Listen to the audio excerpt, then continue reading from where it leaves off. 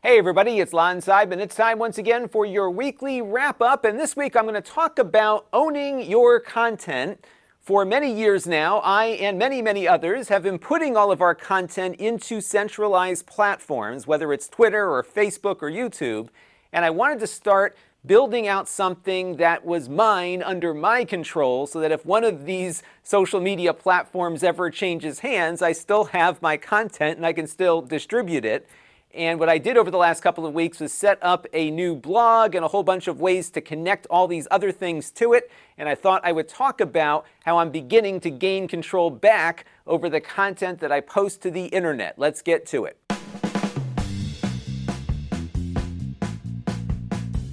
Now, for context, over the last couple of weeks on the wrap-up show here, we've been talking about decentralizing content and some of the ways in which you can do that. We covered RSS, which we're going to talk a little bit more about today. We talked about podcasting, which to this day, despite the best attempts of all these multi-billion-dollar corporations, it remains a decentralized content platform.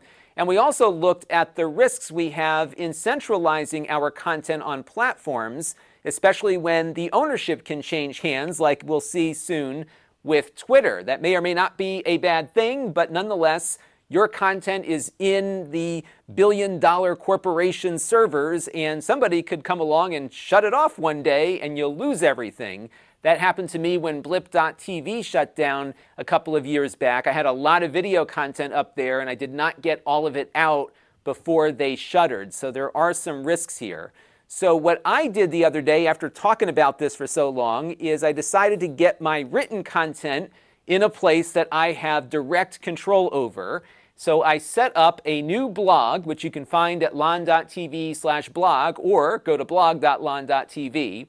And what I'm doing here is basically writing out what I would normally put on Twitter and Facebook. I'm still putting things on Twitter and Facebook, but now I'm starting on my blog and then bringing the content over to those places.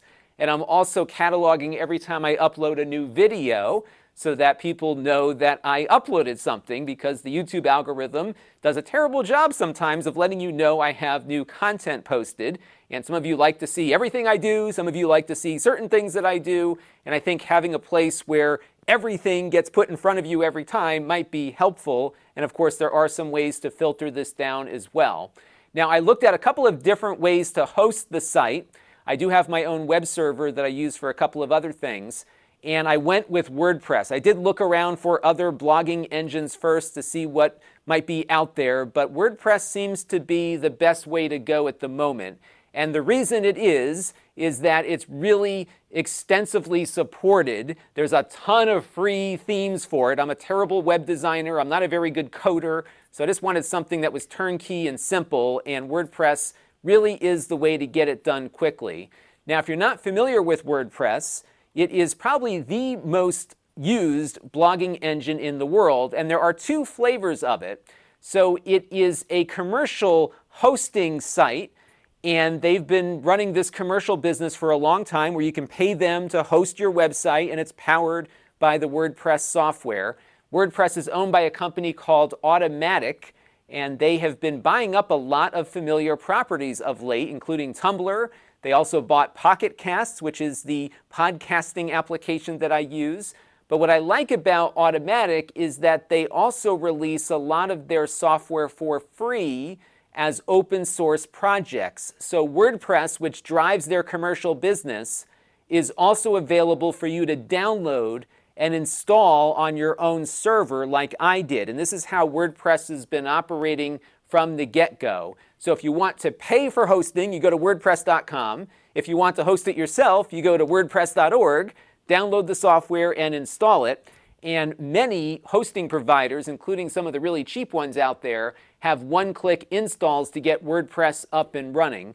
One note of caution is that you do need to keep up with updates for the WordPress software because it is so extensively used. It's a prime target for people looking to hack into websites. So you really got to keep things up to date, and you should really avoid using plugins that are not updated all that frequently, because many times a plugin can be a vector for a hacker to come in and attack your site. Now, WordPress recently updated their online editor, so if you want to add posts to your site, it is super simple. They've got this great interface. They've made it really easy now to adjust formatting of your post. You can also embed a whole bunch of different things like tweets and YouTube posts and even RSS feeds right into what you're working on without having to code anything. And provided your theme is up to date, it will carry over really nicely onto your site once you click publish. You can schedule stuff. It is just awesome. They also have some other software out there that works with WordPress sites. I use something on my Mac called MarsEdit. That's a great offline editor. Sometimes when I'm writing, I like to just shut off the internet so I'm not distracted. I can edit offline on my Mac using a very familiar word processing interface and then just send it up to the site, and then I can log in and add some additional formatting to the mix later. They also have a great app that's available on tablets and phones, and I've got it running on my iPhone right here. They've made it really easy to jump into existing posts and edit them. So if I notice a typo or something, or maybe I want to add something while I'm out on the road, I can just load up the app here and adjust that post and insert some changes. I can also make new posts while I am on the road. So if I go to blog post here, I get an interface that's very similar to what we just saw on the web interface, but it is on my phone, which I think is awesome. I can also set drafts here. I can track all of my scheduled posts. I also have some basic statistics. This is also available on the back end of the WordPress system. And you'll see I don't get a lot of traffic, but I wasn't really looking to get a lot of traffic, to be honest with you. I've got some other things that we'll talk about that I'm drawing out of this blog for other sources. But it's really neat just to have all this stuff in a really polished fashion that is open source and free from a software perspective. The other thing that the WordPress system is doing quite well is something called federation. And what I mean by federation is that WordPress.com is largely a platform, much like Medium and Substack are. And they're competing against Medium and Substack to a large degree, especially because they offer a free tier for posting content, just like Substack and Medium do. But at the same time, if you choose to host your own install of WordPress through WordPress.org, they will allow you to federate their content through the rest of the WordPress network. And on the app, they have a second mode here called Reader. So in this mode, we're in writing mode. But if I go over here to Reader, as you can see here, I've got a bunch of sites already loaded in that are all showing up as one single feed. I don't have to go to each of these sites to catch up on what's going on. I can also discover content. They're doing some discovery here and bringing in content that they host themselves, but also content that's being provided by people who have the open source software installed as well. And I think this is a great model. In fact, when we talked about Twitter last week, I suggested that one thing Twitter should do is not only open source their algorithm, but open source the Twitter software itself and federate things much in the same way. Because if you're about free speech, you can very easily do that by releasing your server software out to the world. Whoever wants to host it can host it, and then you can take in the content and process it in a way that works very similar to a centralized platform, yet everything is decentralized. Now, another thing I like about WordPress is that RSS is deeply integrated into all aspects of how WordPress works. So, for example, you can get an RSS feed of the whole site. So every time I add a post, no matter what it's about, you will see that on your RSS feed reader or whatever else you're using to syndicate RSS content. But you can also dig a bit deeper. So for example, if I go over here to the video category, these are posts that just reference new videos being posted to my site. So if you don't care about the other things that I have to say and only want to get a feed of what videos I add, if you just append feed to the end of the URL here, what you will get now is an RSS feed for just the video content. And that's how easy it is to make an RSS feed on WordPress. But you can also do it for individual tags. So for example, I have a tag here called update, which is basically updates about the site. And if I click on the update tag here, and just like the category, if I add feed to the URL, Now I've got a feed of just the update tags. So you can see how deep you can go with this, especially if you only like a certain thing that I do. You can look for that tag in your feed, and your RSS feeder will only update when I add something to that category or tag. And this is just built right into WordPress. Any WordPress site you visit, you can add feed to it just like you saw here and get a custom RSS feed tailored to what you want to see. Now also on the blog, you'll find a static page of my RSS feeds that are available at lon.tv/RSS. And I'll show you that page here real quick to show you what I have on here at the moment. So just about everything that has a feed, I have linked here. You can create, of course, your own feeds from the blog as I showed you, but I also have individual feeds for all 3 of my YouTube channels. The email newsletters you can actually get as a feed if you wanted to get that instead. I also have my podcast feed here. Another thing that I did is I set up a master feed of all of my RSS feeds that you can get in one spot. And this also includes my Twitter and Facebook converted to RSS as well. You'll see a lot of redundancy in here, especially if I post something on Twitter and Facebook and the blog. But if you wanted a feed of everything, I always keep this up to date. So whenever I add some new social platform that my feed reader Buzzcocks supports, I will throw it into the mix there. So all sorts of fun stuff if you are into RSS. And I definitely suggest you check out my RSS video to learn more about it, because once you start using it again, if you kind of jumped off the RSS wagon a while back, you will really love using it now. I have made my life so much more efficient, both for work and for entertainment, just by organizing all the different things that I'm interested in into one place. And I've got one big feed that I can look at as opposed to jumping all over the place. Now, another thing that RSS has helped me with is being able to more efficiently push out email newsletters. So if you're subscribed to the main list, you're going to get an email now once a week, likely on Sunday, with all of the videos that I posted the prior week, just in case you missed something. And then, of course, if we have site announcements or something, I'll add that to that newsletter as well. And because this is so efficient, I'm now able to do a daily email, which takes all the stuff that I posted in the prior 24 hours and just pushes it out as an email newsletter. And I'll show you what one of those looks like right here. So this is an example of the template that I built. And what I did is I just kind of hand-coded with the help of an email template that was free. I got this one from litmus.com. And I went on my NAS device where I've got a little web server, and I just have PHP pulling down my WordPress feed and building me what you see here. I did struggle a little bit because WordPress doesn't seem to like to do full-on RSS delivery of posts, but I was able to tweak the code a little bit on the WordPress side, thanks to it being open source, and get this to work perfectly. If anyone wants to know more, I will do a little video on the Snippets channel about what I adjusted to get these full feeds out here. But I don't really have to do much with this. I just go to the link on my NAS, and it gives me this. Now, what I do with it is I grab the source code from the generated page and drop it into my email blaster that I have. Now, this is another area where I found some real efficiencies and money savings. So for a long time, I was using MailChimp and Constant Contact. The last provider I was using was called ActiveCampaign. And these, of course, are all popular email blasting services. They work fine. They've got some nice features. They're fairly easy to use, but they cost a fortune.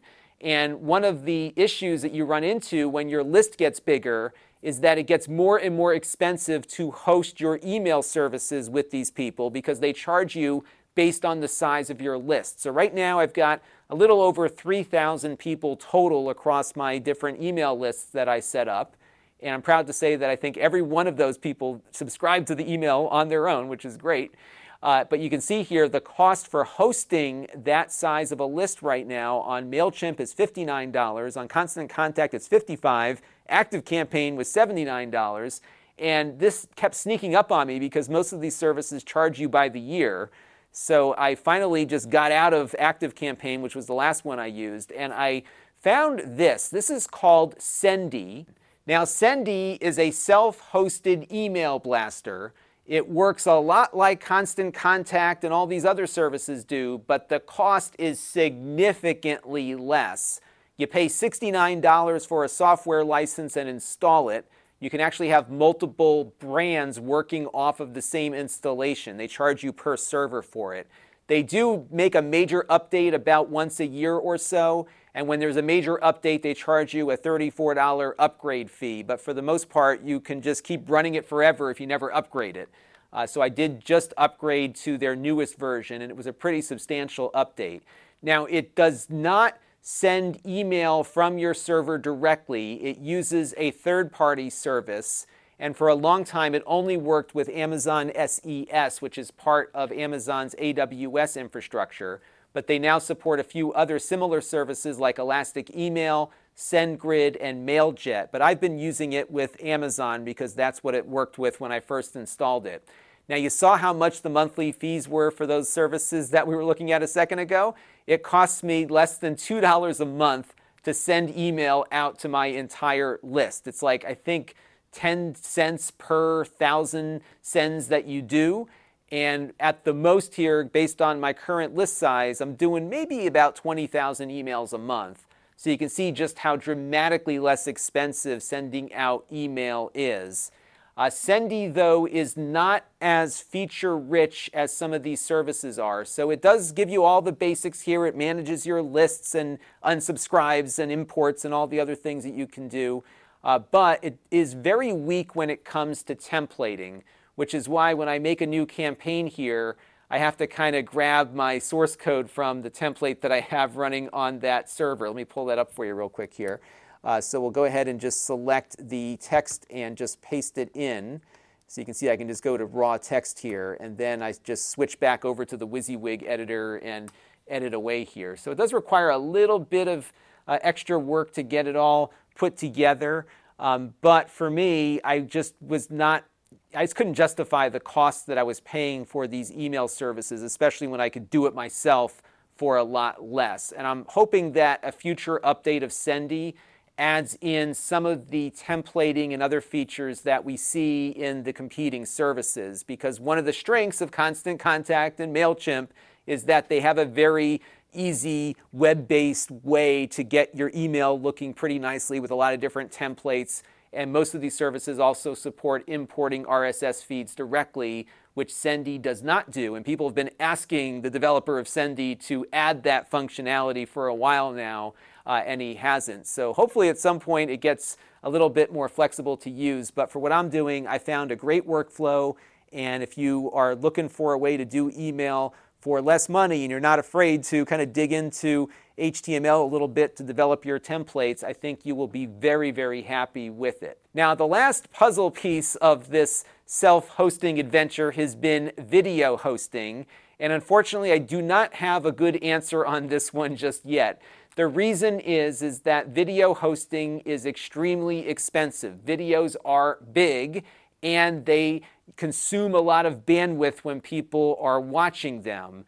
So there's a reason why Google owns YouTube and why it's been very difficult for somebody to build a competing service. So what I've been doing is putting my videos on Amazon, on Floatplane, and on YouTube, and of course keeping a really good backup on my NAS here at the house and then backing that up to the cloud. But just for the heck of it, I did do some research to see what it would cost to get my videos onto a CDN to distribute globally, and it is not cheap. Now, it's hard, though, to figure out exactly how much bandwidth I would need, because about 80% of my YouTube traffic comes from people who've never watched one of my videos before. It's been like that here on YouTube since my beginnings, and that's because I review a whole bunch of different stuff, and YouTube is very good about putting videos in front of people the minute they're looking for something specific. And I am that guy that you find when you're looking for that printer review. So I don't think I would get anywhere near the traffic if I was self-hosting my video that I'm kind of calculating for here. But I just wanted to see what it would cost to basically deliver exactly what YouTube does every month. And by my calculation, my viewership would be about 320 terabytes of data each month for video streaming. And I base that on what YouTube compresses my videos down to when they present it to a viewer. So this video will roughly come in at around 400 megabytes or so, give or take, when YouTube is done crunching it. Now, it's a little more complicated than this because also YouTube only gives you the portions of the video that you're watching. So if you watch a video in the middle, it doesn't download the beginning first. It starts downloading at the middle and then goes from there. But again, we'll just keep it rough here. So 320 terabytes a month.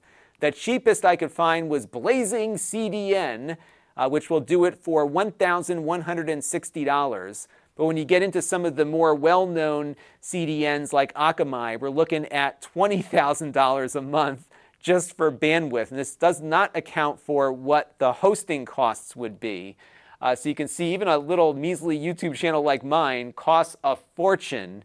And I do think we should appreciate what some of these platforms are doing for users for free, especially platforms like YouTube that actually helped me build a career doing this because they are providing the hosting and running an excellent discovery engine that has really helped me out quite a bit building this career. But I do think we're going to see this number drop dramatically over the next couple of years. The reason, of course, is that many of us are getting much faster internet connections at home, especially on the upstream. And I think that might open the door for some of these decentralized methods of peer-to-peer video transmission. That's one option.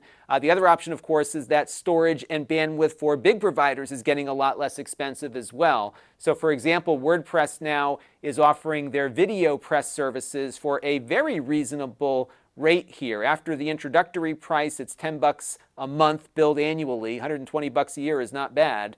And you get unlimited bandwidth for your videos with no ads, but they limit the storage to 1 terabyte. So that's not going to cut it, I think, for a lot of YouTube channels that, like me, have thousands of videos in their library that will take up much more than that. But maybe this is something to try in the future with the hope that they'll add additional storage options down the road as things continue to grow. But we'll see what happens. But I think we're going to have many more choices here, just like we're starting to get more choices for ISPs locally. So that is where I am at right now. I'm going to keep plugging away at this blog and posting things here first before I put them on Twitter and Facebook and Telegram and all the other places that I post to. And it's been kind of liberating to get back into blogging again and have something that all these other things are tethered to versus the other way around. So even when I go to tweet something now, I do a blog post first and then do the tweet from there. I do have some great automation tools that I've been using, like Zapier, to make things more efficient from that perspective, going from the blog to the socials, but I still have to tweak that a little bit more. But it's been really fun. I'm finding it's not taking up any additional time because I'm already tweeting and doing all this other stuff anyhow, so maybe it adds a minute or two, but it's been super quick based on all the different ways that I can post things up on the site. So definitely check it out. If you're looking for what is in the digest email every morning, you can see an example of this. So I have posts like we saw earlier, but I also keep a little link blog of things that I'm reading throughout the day that I thought were interesting. And then I'll have longer posts here of things that require a little bit more explanation. And then we've got a consolidated list of videos that you can find there as well. And you can sign up right on the blog or at lon.tv/digest. Now, this week's wrap-up is being brought to you by all of you. We don't have any new supporters to thank this week, but we do have some super chatters who contributed during one of my live streams. They are Tech Time with Eric and Keith Robinson, and both of them actually were contributors last week as well, so I want to thank them for helping out again this week. And if you want to support the channel, you can. You can go to lon.tv/support and make a monthly or a one-time contribution to the channel through my donor box page. By the way, I set up that donor box page because another centralized platform, Patreon, really screwed things up a couple of years ago, and I decided I needed to have some control over this stuff as well. So that was why we set up the donor box, which has worked great and is a lot less expensive versus Patreon. We also support the YouTube membership program where you can join with the join button and make a monthly contribution to the channel there. I also just got access to super chats, so you'll see, or super thanks, you'll see a super thanks down below the video that you can click on to leave a one-time tip if you found something helpful. And of course, we support Floatplane, another platform that is run by the Linus Tech Tips crew that I'm proud to be a part of, so you can contribute any way which makes sense. And I want to thank everyone who contributed this week and everyone who's been contributing on an ongoing basis, and all of you who just watch on a regular basis too, because all of those things together equal channel growth. We have a bunch of ways you can follow me. We talked about some of those on the earlier part of the video here, but we have my Amazon page at lon.tv/Amazon shop, where you can find a lot of my content ad-free. And of course, we've got the new email list at lon.tv/digest. The digest is every day. The email is once a week. The Facebook group is still growing, so you can join us over there with over 1,000 fans of the channel. My Discord is also getting pretty active. I got to pop in there more often because I keep getting notifications of all this cool stuff that is happening. So I will get over there a little bit more than I have been. And then, of course, we've got the new Telegram page as well. I'm going to try to be everywhere, just given how crazy social media is always growing and changing. And we also have a store where we sell previously reviewed items for prices lower than new. And you can go to lon.tv/store and see what's available right now. We also have a special email list just for the store, lon.tv/store alerts. So whenever we get things added, I send out an email just to that list to let everyone know there's something new to take a look at. So if you want to get in on that and not hear about anything else, you can certainly do that by subscribing to that store alert email. That is going to do it for this week's weekly wrap-up. I've got a bunch of fun trips on the horizon for the week, just quick day trips to learn about some new products. So as soon as I'm able to talk about those things, I will have some update dispatch videos for you from those, and some reviews coming up this week too. It's going to be a busy one. That's going to do it for now. Until next time, this is Lon Seidman. Thanks for watching. This channel is brought to you by the Lon.TV supporters, including gold level supporters Jim Tanis and Tom Albrecht, Hot Sauce and Video Games and Eric's Variety Channel, Brian Parker and Frank Goldman, Amda Brown and Matt Zagaya, and Chris Allegretta. If you want to help the channel, you can by contributing as little as $1 a month.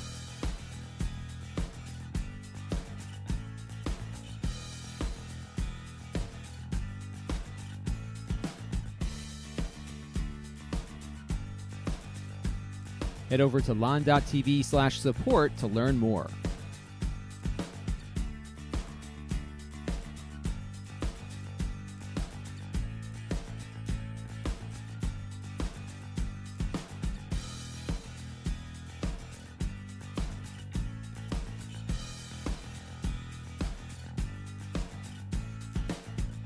And don't forget to subscribe. Visit lon.tv/s.